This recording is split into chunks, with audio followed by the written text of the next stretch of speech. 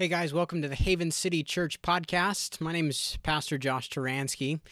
The following sermon was recorded on April 29th, 2018. We're looking at Luke chapter 7. Appreciate you tuning in. We're a new church in Fells Point, Baltimore.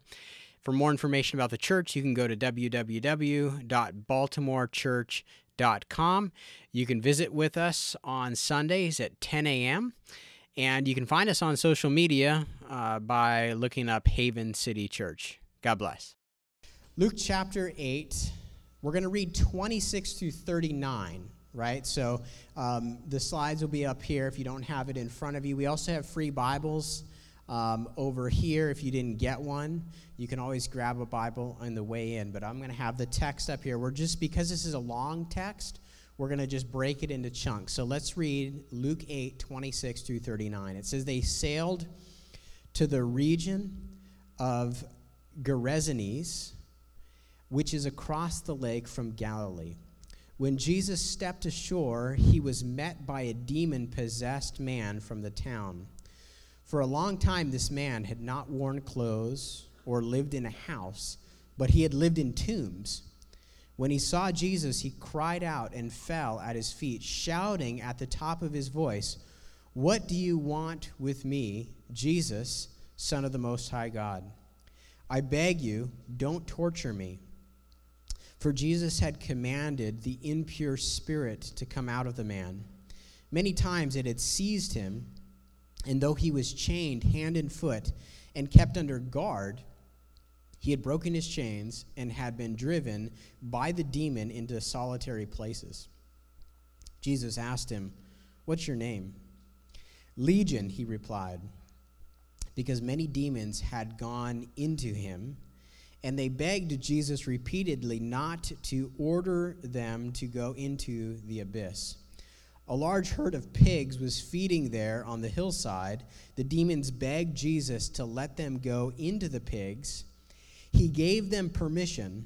When the demons came out of the man, they went into the pigs, and the herd rushed down the steep bank into the lake and was drowned.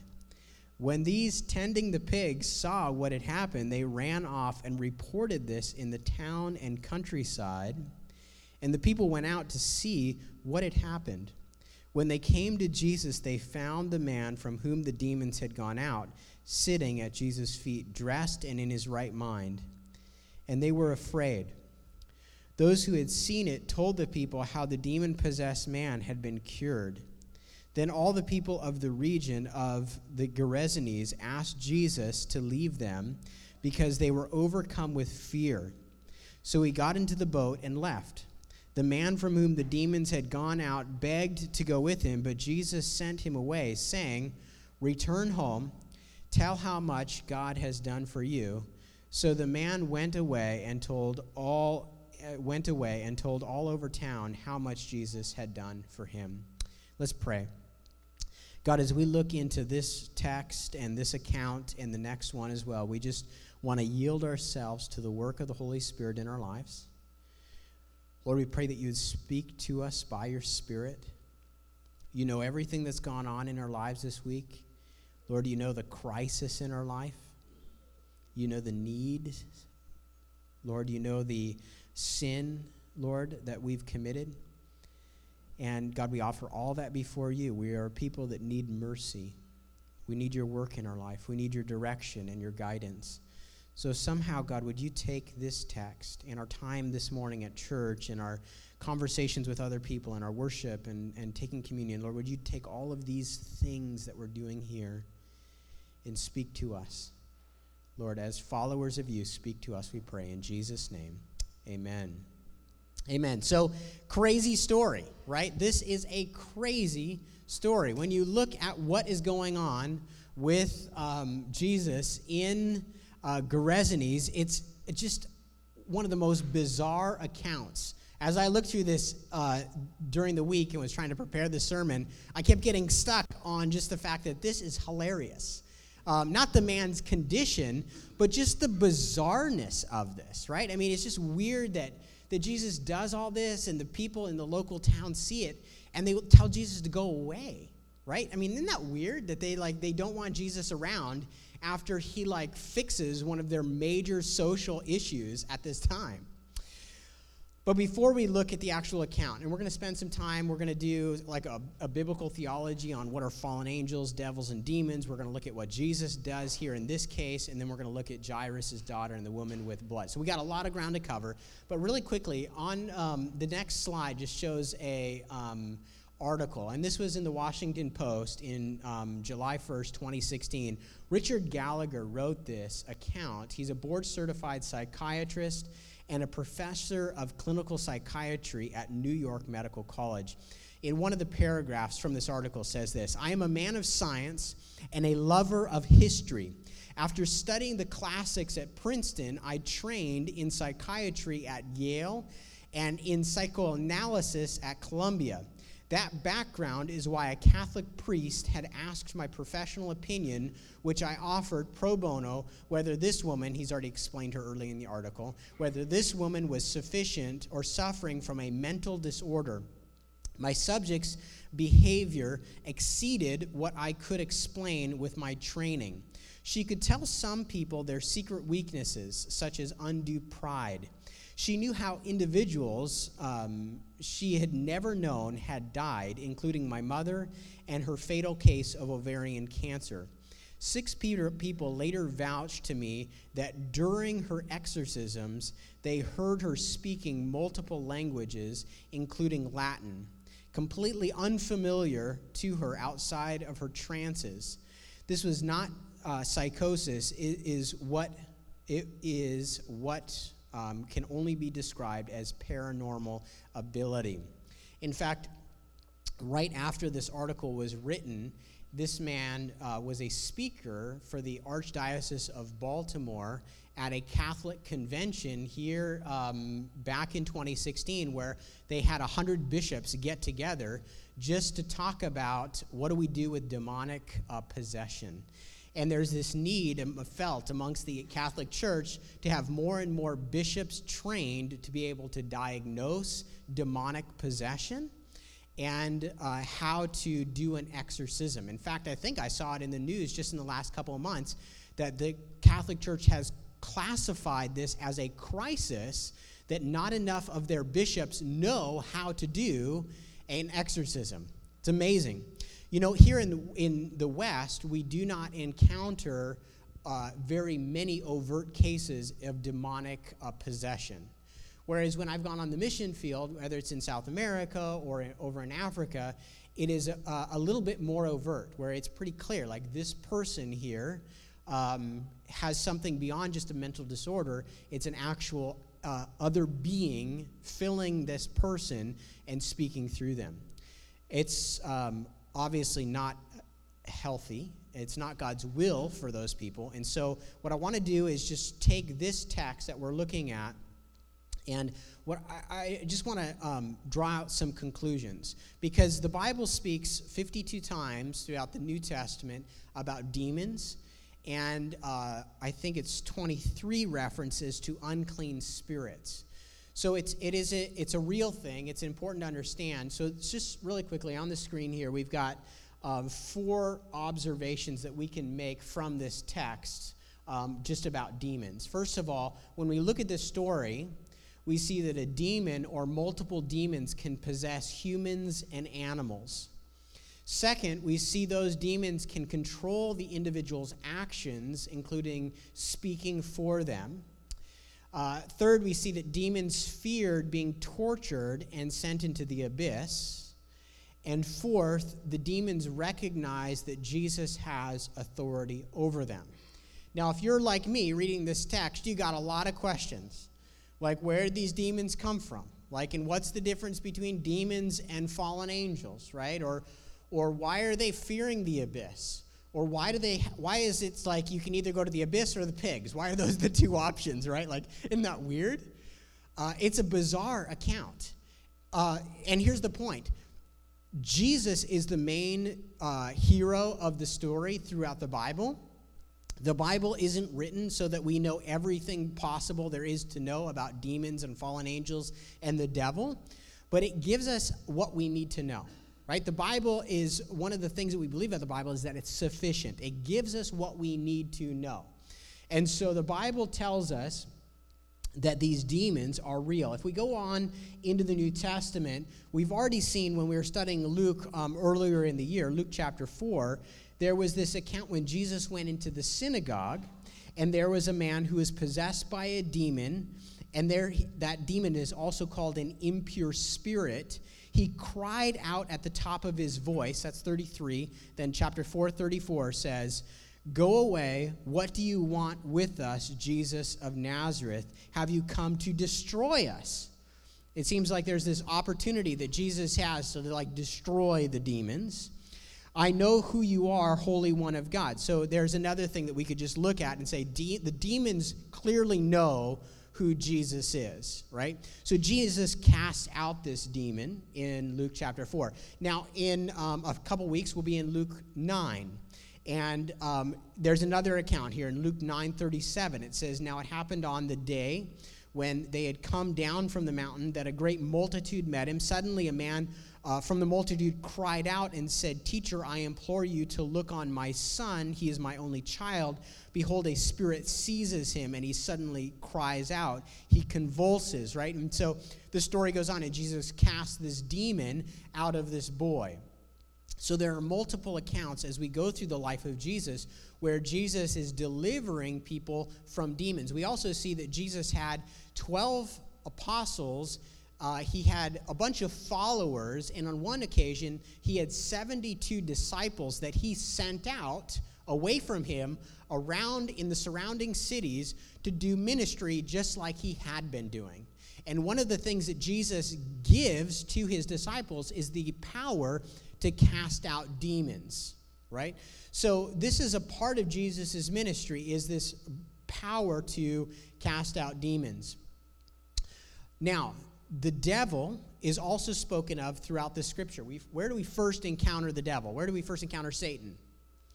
In the garden, right? Right at Genesis chapter 3, we have the devil taking on the form of a snake or possessing a snake, tempting Eve and Adam to eat the forbidden fruit. Demons are not Satan. There's a distinction in Matthew 12:23 where Satan, who is called, in that case, Beelzebub, he's called the prince of demons or the ruler of demons. So there's a difference. These demons probably are the 1/3 of the angels that fell and rebelled under Lucifer, Satan's leadership, maybe even before creation or subsequent to creation. Early on there's different views on that, but 1/3 of the angels fell. So you have fallen angels, and then the question is, well, what is a demonic spirit? What's an unclean spirit? And we don't know.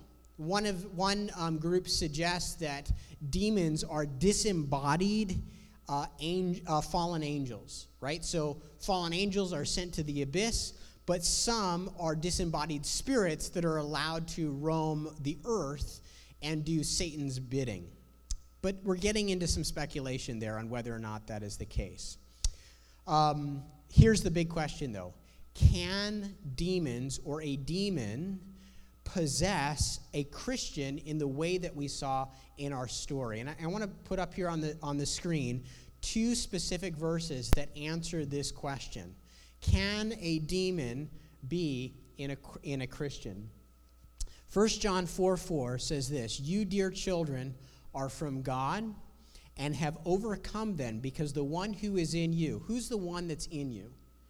That's God, right? When you become a Christian, the Holy Spirit comes into you.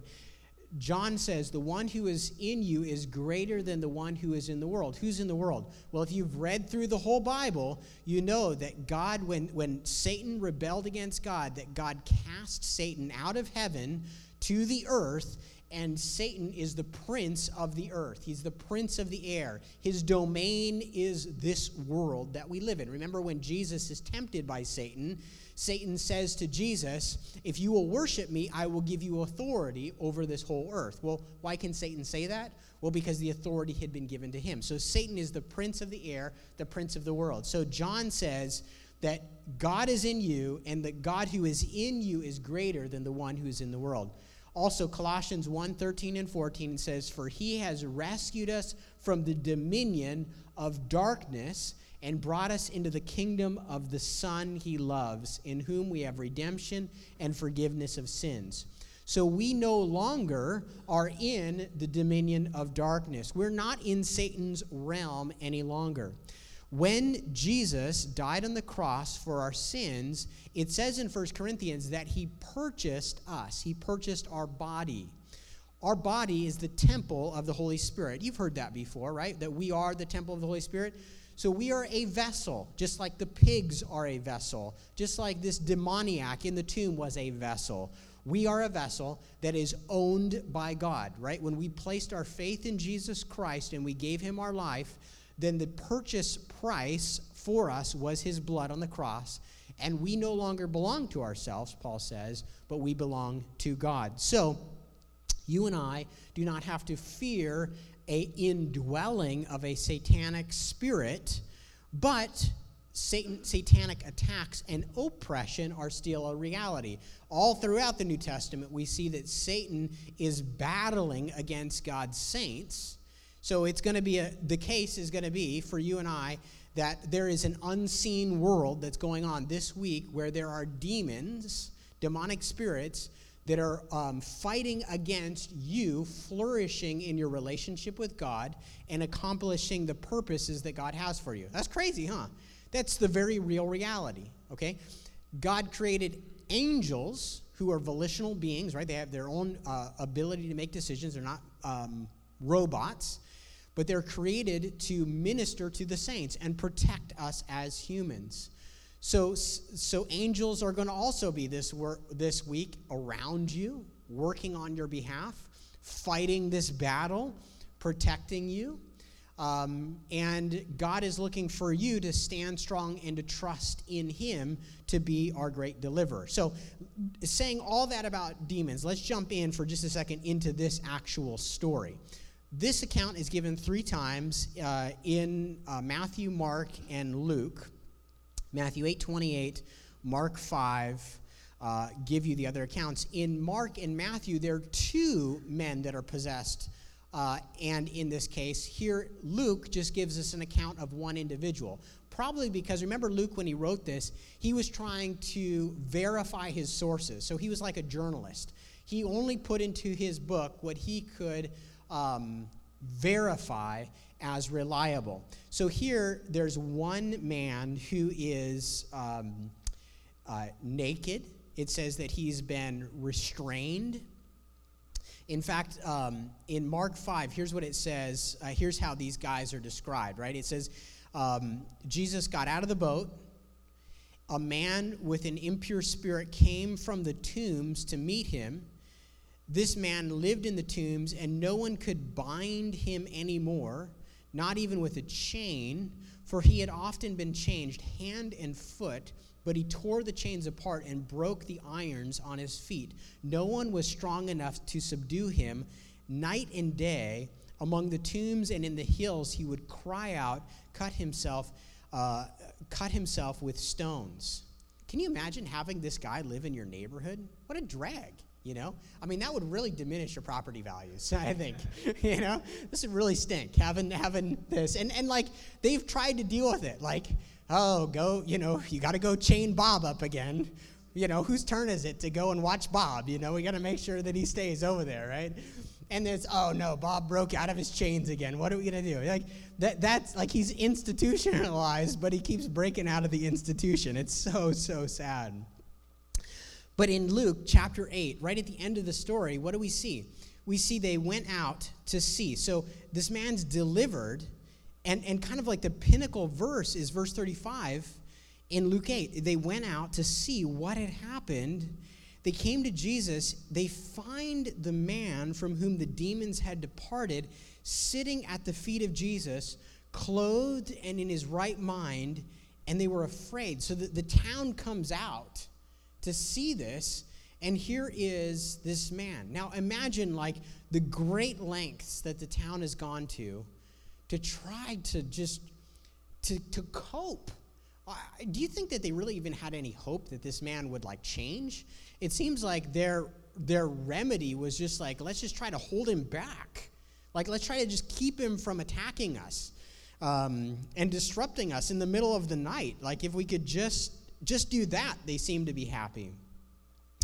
But by the end of the passage, we have this complete reversal. Put the next chart up here. Just this really quickly. Look, before Jesus comes along, we have a man who is demon-possessed. But then afterwards, we have a man from whom the demons departed. That's literally the text. That's the phrase that is used. That's how he's described. It's a man from whom the demons had departed. Then we have the fact that he was once naked. But then we get to verse 35. He is clothed. He's wearing clothes. Then third, we have once unruly and shouting. And then we get over to afterwards. Now he's sitting at the feet of Jesus in his right mind. Before, he's not living in a house, but that at the end of the story, he sends the man away to go back to his home. It's amazing, even just the fact that he's naked doing this. I mean, as we're working here in Baltimore, one of the things that poverty and just the ravages of sin and the frailty of humanity, it strips people of clothes. And so the ability through the Compassion Center to just give people back some clothes, what you're doing by doing that is you're giving them back a piece of their humanity, right? You're giving them back a piece of the dignity that God wants for them to have. I love Albert's story of you got to ask him about the sharp-dressed man when you get a chance, because all they do is they help men get nice suits so that they can be dressed for work and to get out and to be functioning within society.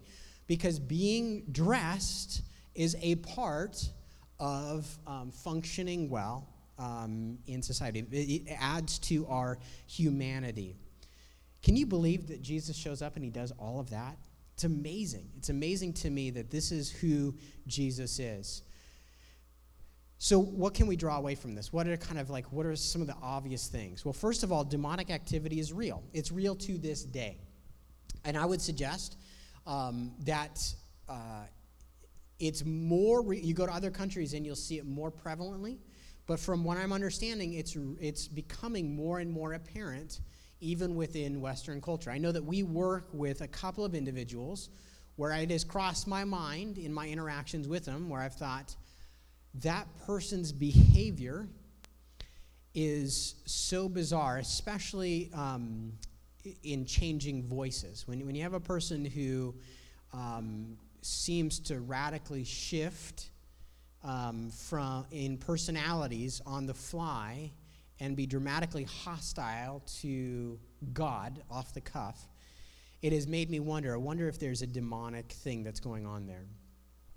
We also can just see that human efforts are ineffective in this arena. I love this story about this psychiatrist who for 25 years, he goes on in his story in the Washington Post to just say, look, part of his job has been to diagnose possession. He says, I don't officially diagnose it, but I say this is a phenomenon that is outside the realm of normal psychiatry, of what I can diagnose. And then you got to love the fact that Jesus is the only authority that demons respond to, right? The demons flee. All right, let's go into the next story. We've got the text up here, starting in verse 40. It says this: Now when Jesus returned, a crowd welcomed him, for they were all expecting him. Then a man named Jairus, a synagogue leader, came and fell at Jesus' feet, pleading with him to come to his house, because his only daughter, a girl about 12, was dying. As Jesus was on his way, the crowds almost crushed him.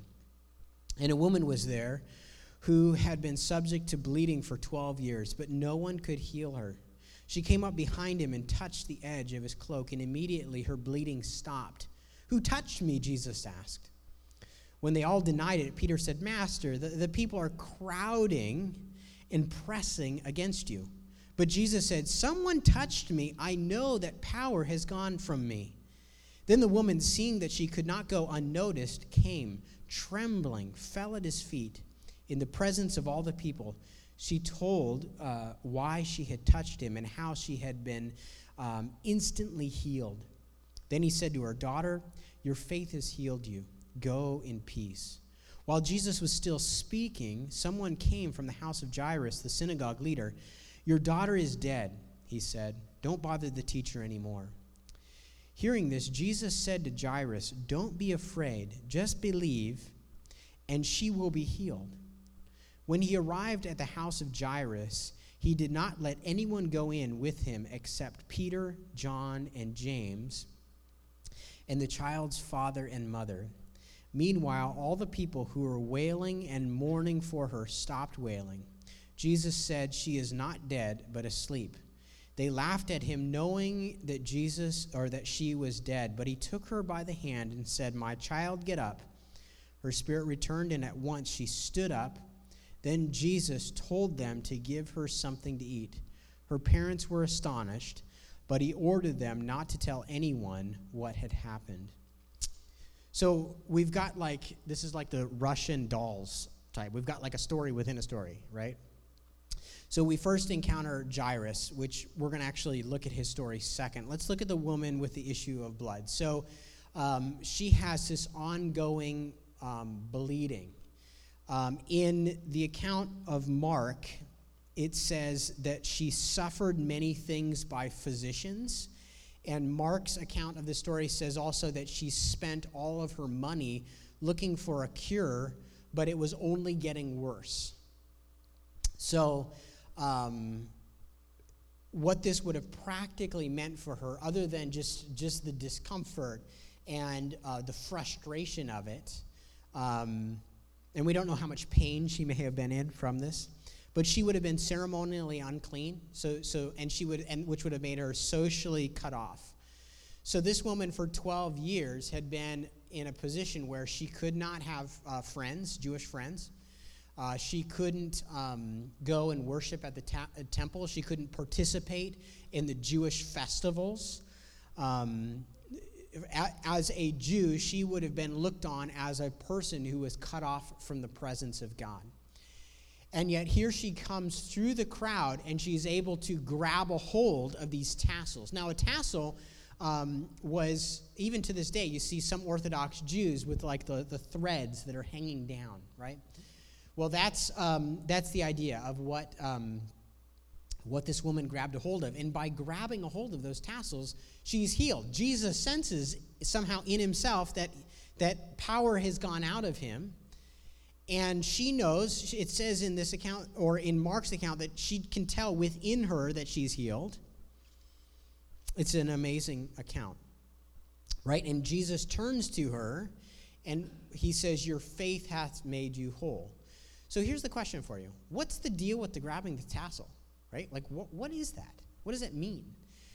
And here's the difficult thing, is that when we go through suffering and we go through sickness that's associated, or suffering that's associated with sickness, we become a desperate people, right? And when we look at these accounts, there can be this desire to just kind of grab a hold of like these different things in hopes of like, well, maybe that's how I'll get healed.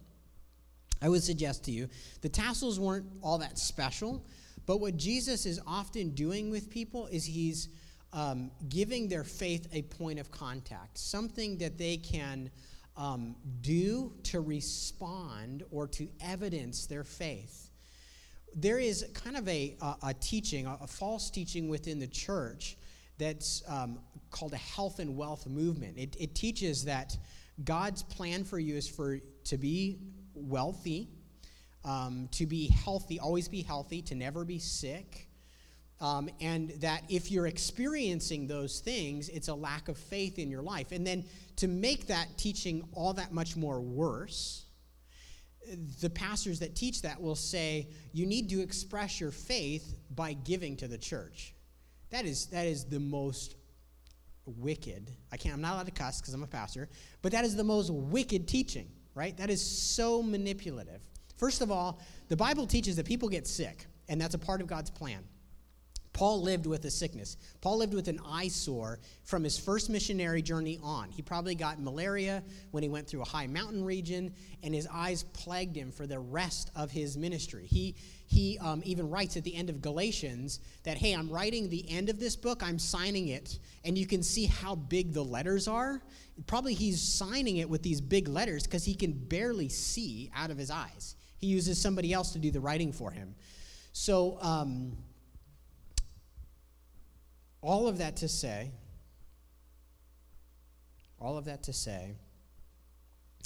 the plan of God for your and my life is not health and wealth. It's his glory and his victory. So he does. So here's the problem. You've got this group that has this terribly bad teaching that the problems in your life, they're just a result of your lack of faith. Right? Then you feel condemned. You're like, oh, I don't have enough faith. If I just had enough faith, my life would get better. This person's dying, and I don't have enough faith. Like that's the worst thing. Then it puts all the responsibility on you. When God died on the cross to put all the responsibility on him, right? No, the teaching of Scripture about faith is that God does want to work. We don't know how. And the measure of our faith is to be in response to what God shows us. The measure of faith, the amount of faith that you and I are to have is to the degree of revelation that God has shown you. So if God's shown you, you think God's shown you this person is going to be healed, then you should believe that person's going to be healed. At the same time, no, you may make a mistake. If he doesn't get healed, then who's wrong? God or you? You. Yes, you're wrong, right? But we're called to be a people that believe God. And here's the thing. I've had people that have looked at some steps that I've taken in my life and been critical and been like, that can't be the Lord, right? And to me, I've felt like it's God's leading and guidance. And ultimately, those things have actually panned out, and it seemed like it's been the Lord that I took those steps. But here's the thing. I would rather be a person that sometimes gets it wrong, sometimes believes God, but didn't actually discern God's will correctly, but at least I was believing God, right? I'd rather be that person than the one sitting on the sidelines watching Christians do life and kind of be like the humbug guy, I don't think God's going to work. I don't think God said that. I'll believe it when I see it. Maybe it kind of reminds you of Thomas, right? This woman, she believes that Jesus can heal her, and she takes a risk. She goes and grabs on to this tassel, and she's healed. So it's an interesting demonstration of her faith. I would encourage you. It says in Hebrews that God is pleased through our life of faith. So that's why we ought to be a people that are willing to err on the side of faith and make mistakes sometimes, rather than be the conservative ones who are like, I don't know really if that's the Lord or not. I think we should be people that are walking by faith. Now, let's finish off by talking about Jairus' daughter. So here's Jairus' daughter. What do we see about him? Jairus is the leader of a synagogue in Capernaum. What's Capernaum? This is one of the most popular cities that Jesus has been doing ministry in, right? So Jesus is there. And some of the more pointed conflicts that Jesus has had have been in the synagogue. And yet, here is Jairus reaching out for Jesus. You got to wonder if maybe Jairus in the past had not liked Jesus, but now he's in this crisis and he's more open to an encounter with faith. But here he is. He's got a daughter, interesting, 12-year-old, a little bit over 12 years old, whereas the woman had an issue for 12 years. Here's the daughter with, I don't know what the connection is there, but both 12 years, right? And she's dying. In fact, she does die. And Jesus comes and he heals her, right? He has an interesting interaction with the crowd. And the point at which Jesus talks about faith in this story is Jesus heals the woman with the issue of blood. The other people rush up and they say to Jairus, stop bugging Jesus. Don't bother him anymore. Your daughter has died, which seems like the way it's written seems so curt and dispassionate. But who knows? Maybe it was said a little bit nicer Maybe there's a little bit more bedside manner. But the whole, like, stop bothering Jesus thing is just like, what's up with that? That's so mean. Your daughter just died. Stop bothering the guy. You know, it's like, that's terrible. But anyway, Jesus turns to Jairus, and he says, don't be afraid, just believe, right? So here's the point. Here's where Jesus is telling the man, here's the measure of faith that you need. You need to not be afraid, and you need to just believe. Ultimately, the girl is raised up. Jesus has get her some food. They're astonished. Jesus tells them, don't tell anyone. It's amazing because Jesus sent the demoniac home and said, go tell everybody, right? You can't follow me. You can't get in the boat with me. Go tell everyone. But then the daughter's healed. He says, don't tell anyone, right? Here's the thing. The demoniac was in a Gentile area. And so there's this missionary act that the man formerly possessed by a demon does. But yet, with the Jews, there's this, we can keep this a secret. It's not yet my time, right? So, wrapping this all up, there's one more verse I want to put up here on the screen, which I believe is John 16:33. As I was looking through this whole thing, this is what it reminded me of. John tells his disciples, I have told you these things so that in me you may have peace. You will have suffering in this world. Wait, what? Does that sound like the health and wealth message? No, Jesus says, you will have suffering in this world. It's a promise. You will have suffering. Be of good courage, or be courageous. I have conquered the world. I have conquered the world. This verse is displayed in this whole text that we're looking at. Jesus is the conqueror, right? He's the demon slayer. He's the hero of the story. He's the one that's healing a woman with this issue of blood. He's the one that's raising up a dead 12-year-old. I mean, Jesus is amazing, and he tells his disciples that they need to have peace. I've told you these things so that you will have peace. Be courageous. Be courageous. Man, when I tell you, hey, there's demons, maybe demons out here, you know? There may be demons in this room. I don't know how demons work, you know? They're against you. They're opposed to your flourishing. John 10 says the thief, Satan, comes to steal, kill, and destroy. You have an enemy. He says that the devil is like a lion who's seeking to devour you. And yet, Jesus says, be a courageous, not a cowering people, a courageous people. Have the peace of God. So Jesus, he's the one that leads us into victory. He's the one that gives us the victory over Satan. He will ultimately give us victory over sin and over sickness and over death. Scott's going to come. He's going to lead us in our time of communion. And once he's done with that, we will sing one last song.